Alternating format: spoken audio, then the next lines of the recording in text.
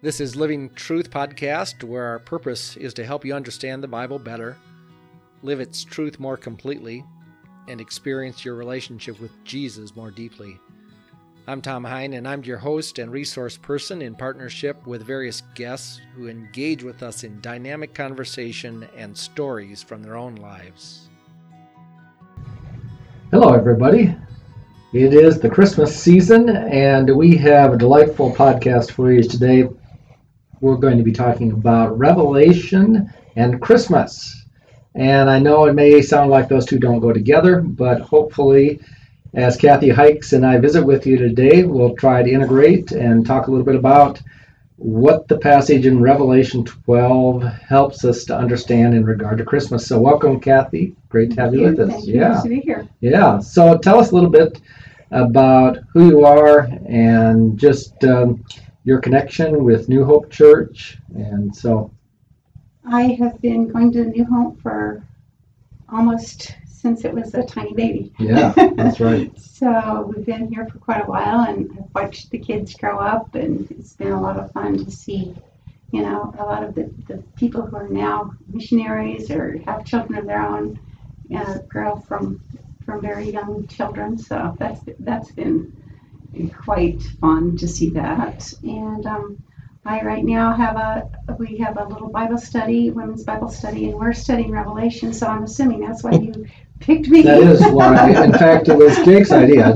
As all you know, Jake is our sound engineer, and right. we're dialoguing about ideas. And he said, "Did you know they're studying Revelation?" I said, "I didn't know that." That's perfect. Yeah. So tell us a little bit about how you happen to choose Revelation to study, because most people are like intimidated. Right. Well, I studied Revelation with the BSF women a couple of years ago. And so the women in our Bible study said, "Okay, Kathy, now that you know all there is to know about Revelation, yes. you can lead our group." And so the idea was born, and we did several books before we finally came to Revelation, and we said, "Well, let's go for it." So we did. Yeah, that's great. So, we had a sermon series here at New Hope in Revelation 2 and 3, and so in my own private devotions, I decided to go on just reading and studying and thinking about Revelation as well. And honestly, down through the years, I've done a few sermons from Revelation, but it is a rather daunting book. And though I've preached through many different books during my preaching years, Revelation is one I've never gone all the way through. Right. And I think we were talking about that it's one of those books of the Bible that we tend to ignore. But the fact is that if we use sound Bible interpretation principles, we may not be able to get everything, but we can certainly come to important understanding of what it means. Yes. And so when we approach the book of Revelation, sometimes people get all hooked on trying to detail every forthcoming event. And I think they really miss the primary intent of the book, to show the awesome glory of who Jesus is and the overcoming that we experience with him. And this passage points right to that overcoming. And that's why it's connected with Christmas. Right. Yes. Yeah. Beautiful passage. Yes. That sheds so much light on that event, a historical event. We think of Christmas as the tiny baby in the manger with sheep and donkeys and and in a cave or in a barn or something, and angels all around and shepherds coming to visit, and this sheds such a different dimension. It does. on that event. Yeah, we all have in our minds Jesus, no crying he makes. No, well, that's not true. Babies cry. Babies cry. And little town of Bethlehem, how still we see thee lie. Above thy deep and dreamless sleep, the silent stars go by. And silent night, holy night. And these are all beautiful images. And we can certainly celebrate the truths in these hymns and the truths of what it means for the family of Joseph and Mary and Jesus, and yet we must go beyond that, because that really does not express the full intent of what it means that the Savior came into the world. Right, exactly. Yeah. And so Revelation does exactly this. In Revelation 12, it shifts the point of view. We're given this spiritual point, this behind the scenes view, as John himself, these things were revealed to him, and he's writing them down in what he sees. Some of it seems a little strange, but it is they're pictures. Yes. Of what is going on. Yes, and John was, he was a poet. Yes. And a lot of the things that he talks about are symbolic. Yes. So, we have to remember all of those things. The numbers they mean yes. they mean things, they but point. not specific. Yes. Yes, right? Exactly. So right. They are real. They're real. And yet they're symbols. Right. Exactly. So let's start with verses 1 through 6. A great sign appeared in heaven, a woman clothed with the sun, with the moon under her feet, and a crown of 12 stars on her head. She was pregnant and cried out in pain as she was about to give birth. Then another sign appeared in heaven, an enormous red dragon with 7 heads and 10 horns and 7 crowns on its heads. Its tail swept a third of the stars out of the sky and flung them to the earth. The dragon stood in front of the woman who was about to give birth, so that it might devour her child the moment he was born.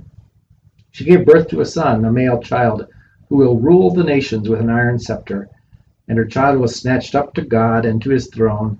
The woman fled into the wilderness to a place prepared for her by God, where she might be taken care of for 1,260 days. So who are these characters? A woman, a child, yes. A dragon. Yes. How do you see it, Kathy? Well, I see the male child who, what did they say? The male child was to rule the nations. Yes. With a rod of iron. Yes. That can't be anything but Christ. Yes. Yeah. It really shows his authority. You start with what you really, is obvious that is Christ. So then I think, we've talked about the dragon. Yeah. We know that the dragon Satan is named the dragon. He's got many names. The serpent.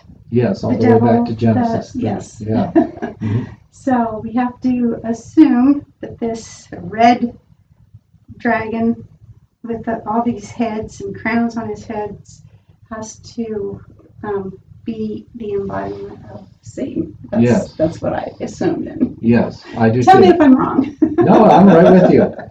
But the really hard question is, who's the woman? Okay, right. Well, the woman, when you read the whole chapter, I feel like the woman is, she could be Israel. She could be the remnant of Israel, the remnant of Israel that believed in God and kept His commands and kept His, and then the Israel that also then accepted the Messiah. Yes, the people of God. People of God. Yeah. The people of God who accept that Jesus was His Son, and then He came to rescue us. I would agree. And so people identify that woman in various ways, but I think when you go to passages in Isaiah, we won't look all these up, in Hosea, Micah, all these, I think, point to the reality that this woman is representing, symbolizing the people of God. And she gives birth. And so Jesus comes. And then there's this reaction, and again, we're talking about the incarnation. We're talking about Christmas. And there's a reaction that happens. Right. So can you imagine, we were talking about what you always think of Christmas. And when you look at it through John's eyes, you don't think of this baby is just about to be snatched Right. by a dragon. Yeah, a violent devoured. action. Devoured by dragon. And we were talking in our Bible study, and it's so interesting that John talks about the birth, the life, the death, and the resurrection of Christ in one short little sentence. Yes, it really covers the Because panorama of the all of whole history. thing. Yeah, Right? I And then Jesus is snatched up into heaven and put on his throne. That's a very short, a It is. huge part of the gospel, but a very short sentence in Revelation. yes, And you can just imagine the dragon. He's, I feel like how many times was Jesus rescued? As a child. Yes. And as an they went down to adult. Egypt and Went down to Herod Egypt. wiped out all the babies. How many Yeah, babies 2 years old died? and under the. Yes. Because this dragon was, Yes, embodied Herod yes, trying to destroy this child. yes. Yeah. So we're looking at what was going on behind the scenes, is talking about these stars in the sky being flung to earth, and many commentators, I would tend to agree, that this is talking about the demonic beings who were angels who fell with Satan, and there's warfare going on. Right. The Christmas story is told here is a war, and Right. so it's remarkable. Yes. So I when I was reading this, I was thinking, well, was the war? Did the war in heaven begin because of the birth and the death and the resurrection of Christ, or did that all happen after? I mean, of course, God is a God that doesn't. Yes. Time is nothing. It's not. Right. So anyhow, Jesus. They talk about Jesus saying that I saw Satan fall from Yes. heaven like lightning or something Mhm. like that, and so it's kind of interesting. Well, it's all mixed together here. It's all mixed together. Yeah. In terms of the Right. time frame. So are you going to go ahead and read the next part then? Why don't you go ahead and do that Oh, you want from me about to? 7 Okay. through 12. All right. And there was war in heaven, Michael and his angels waging war with the dragon. And the dragon and his angels waged war, and they were not strong enough, and there was no longer a place found for them in heaven. And the great dragon was thrown down, the serpent of old, who is called the devil and Satan, who deceives the whole world. He was thrown down to the earth, and his angels were thrown down with him. And I heard a loud voice in heaven saying, now the salvation and the power and the kingdom of our God and the authority of his Christ have come, for the accuser of our brethren has been thrown down, who accuses them before our God day and night. And they overcame him because of the blood of the Lamb and because of the word of their testimony, and they did not love their life even to death. For this reason rejoice, O heavens, and you who dwell in them. Woe to the earth and the sea, because the devil has come down to you, having great wrath, knowing that he has only a short time. Amen. Yeah, I love verse 10. Now have come the salvation and the power and the kingdom of our God and the authority of his Messiah. And then there's great comfort for the accuser of our brothers and sisters who accuses them before our God day and night has been hurled down. And when we feel ashamed, when we feel like our sins are being reminded and rolling over again and again in our minds, when we're intimidated, when depression's coming upon us, we can proclaim that we have the power of Jesus' kingdom, of the Messiah, and we don't have to fold under the accusations of Satan. Yeah. Absolutely. Yeah. And one of the women reminded us of Romans chapter 8. Yes. Who can separate us from love of God, Amen. right? Yeah. Yeah, so now I have a question for you. Well, we'll see if I can answer it. So let's see, what was I thinking?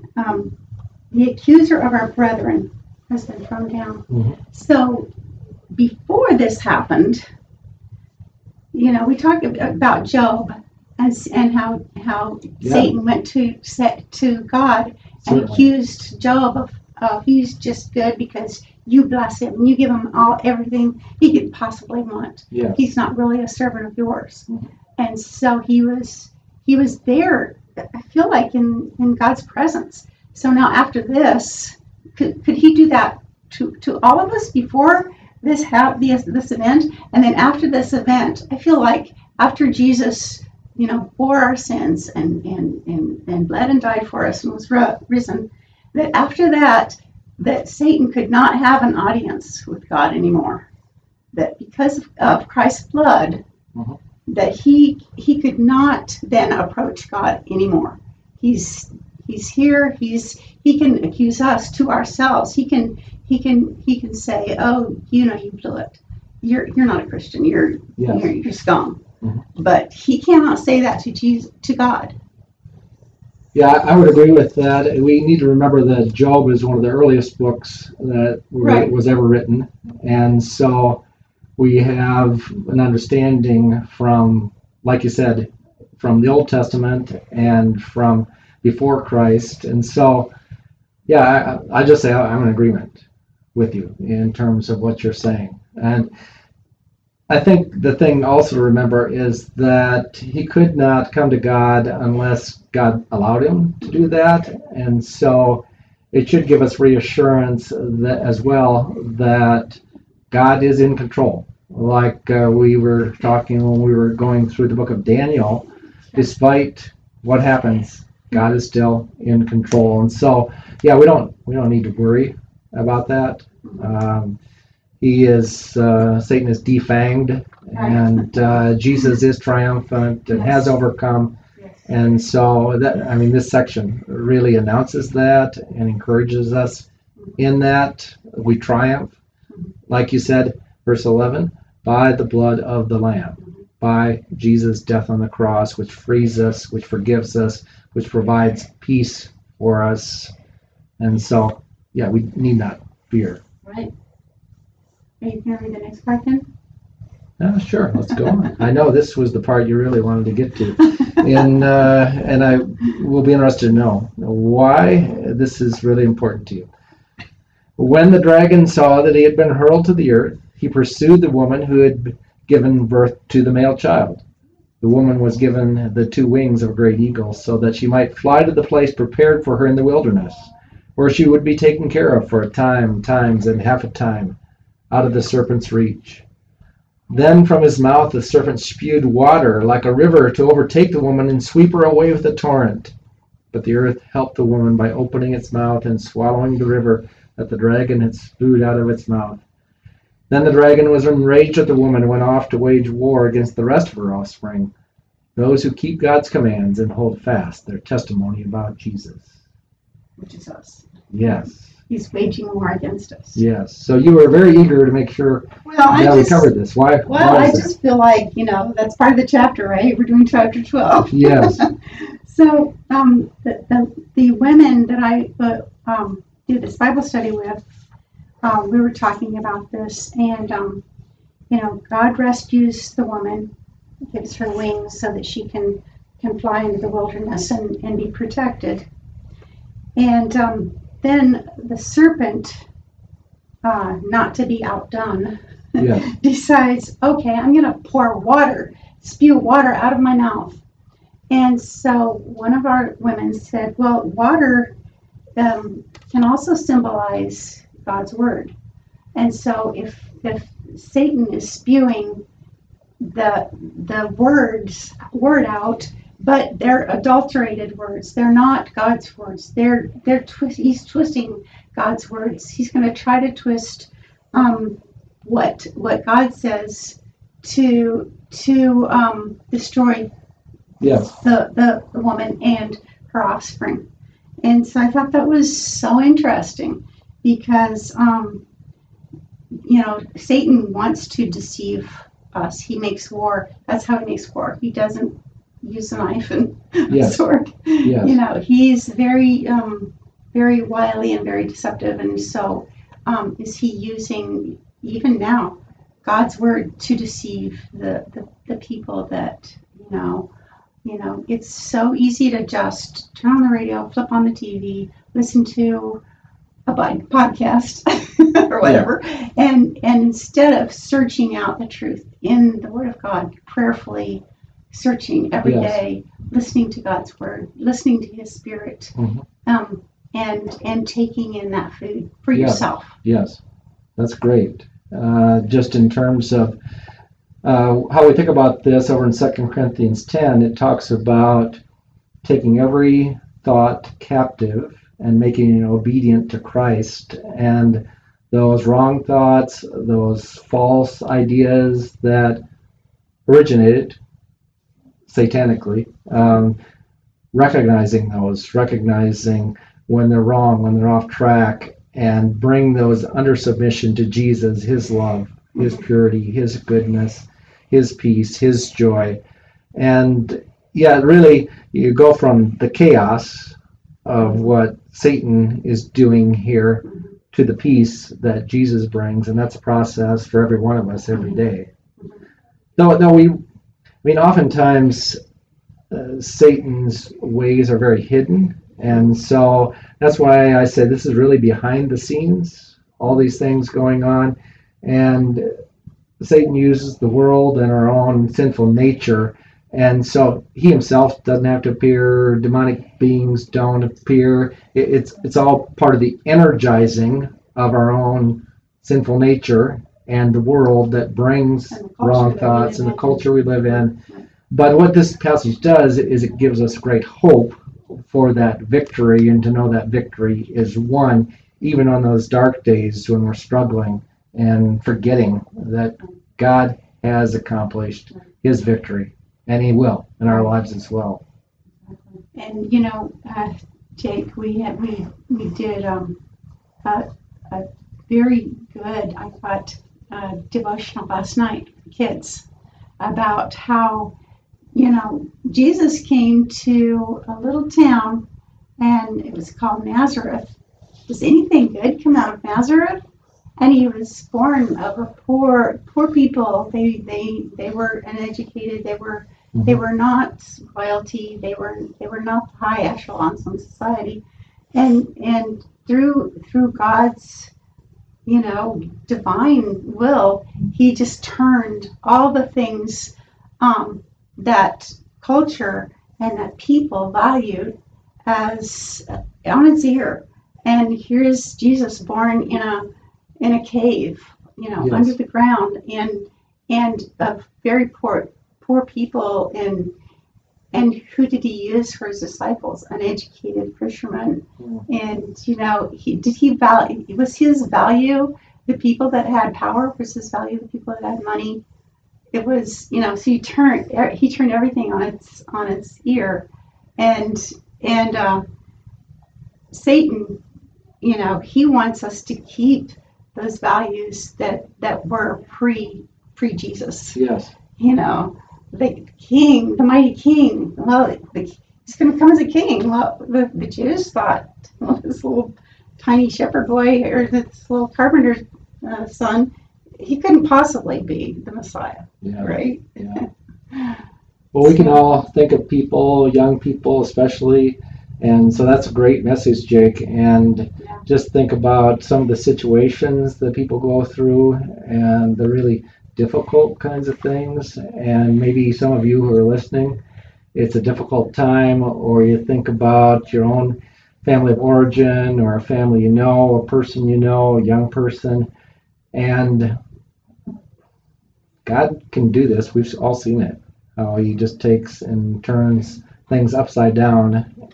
But I think if we're not aware of it, not looking for these kinds of opportunities to share the victory of Jesus, then we've really missed out on really how God wants to use us. God will accomplish His purposes no matter what, but it is exciting when we can be involved in people's lives in a way to really show the victory that Jesus has. And, that's why it's so important to be in God's Word as well, so that we aren't deceived, so that we don't get off track. And so I really appreciate, Kathy, that You guys are involved in Bible study and digging in and even going into the hard places in Scripture. So you've got some difficult chapters coming up in your Bible study. All sorts of things like bowls of wrath, and trumpets. You've already done the trumpets. Yeah, okay, that's right. Lots of bowls, yes. Lots of bowls. But we know how it turns out in the end. Yes, you do. Well, thank you, everybody, and as you go about your Christmas activities and you're wondering what is wrong with the world, what's going on, why the struggle, I'd encourage you to dig into this chapter. It answers some of those questions for why we have a struggle, and it also answers questions for how we approach the struggle, that we come as soldiers in the midst of a war that's going on. And so Christmas time, we don't necessarily think of ourselves as soldiers, but this passage really sets the scene that we need to be ready to take our stand and recognize that the war has been won. And so we can stand strong with Jesus, not by ourselves, but in him and his power.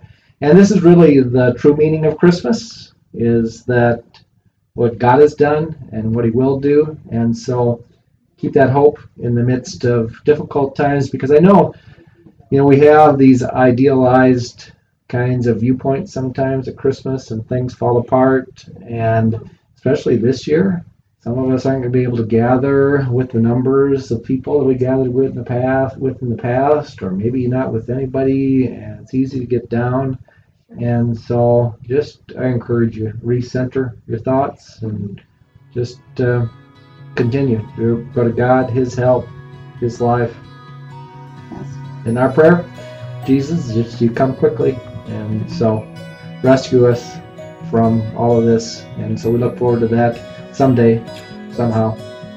And so thank you, everybody. Thank you, Kathy, for sharing a little bit with us. Yeah. Yep. God bless.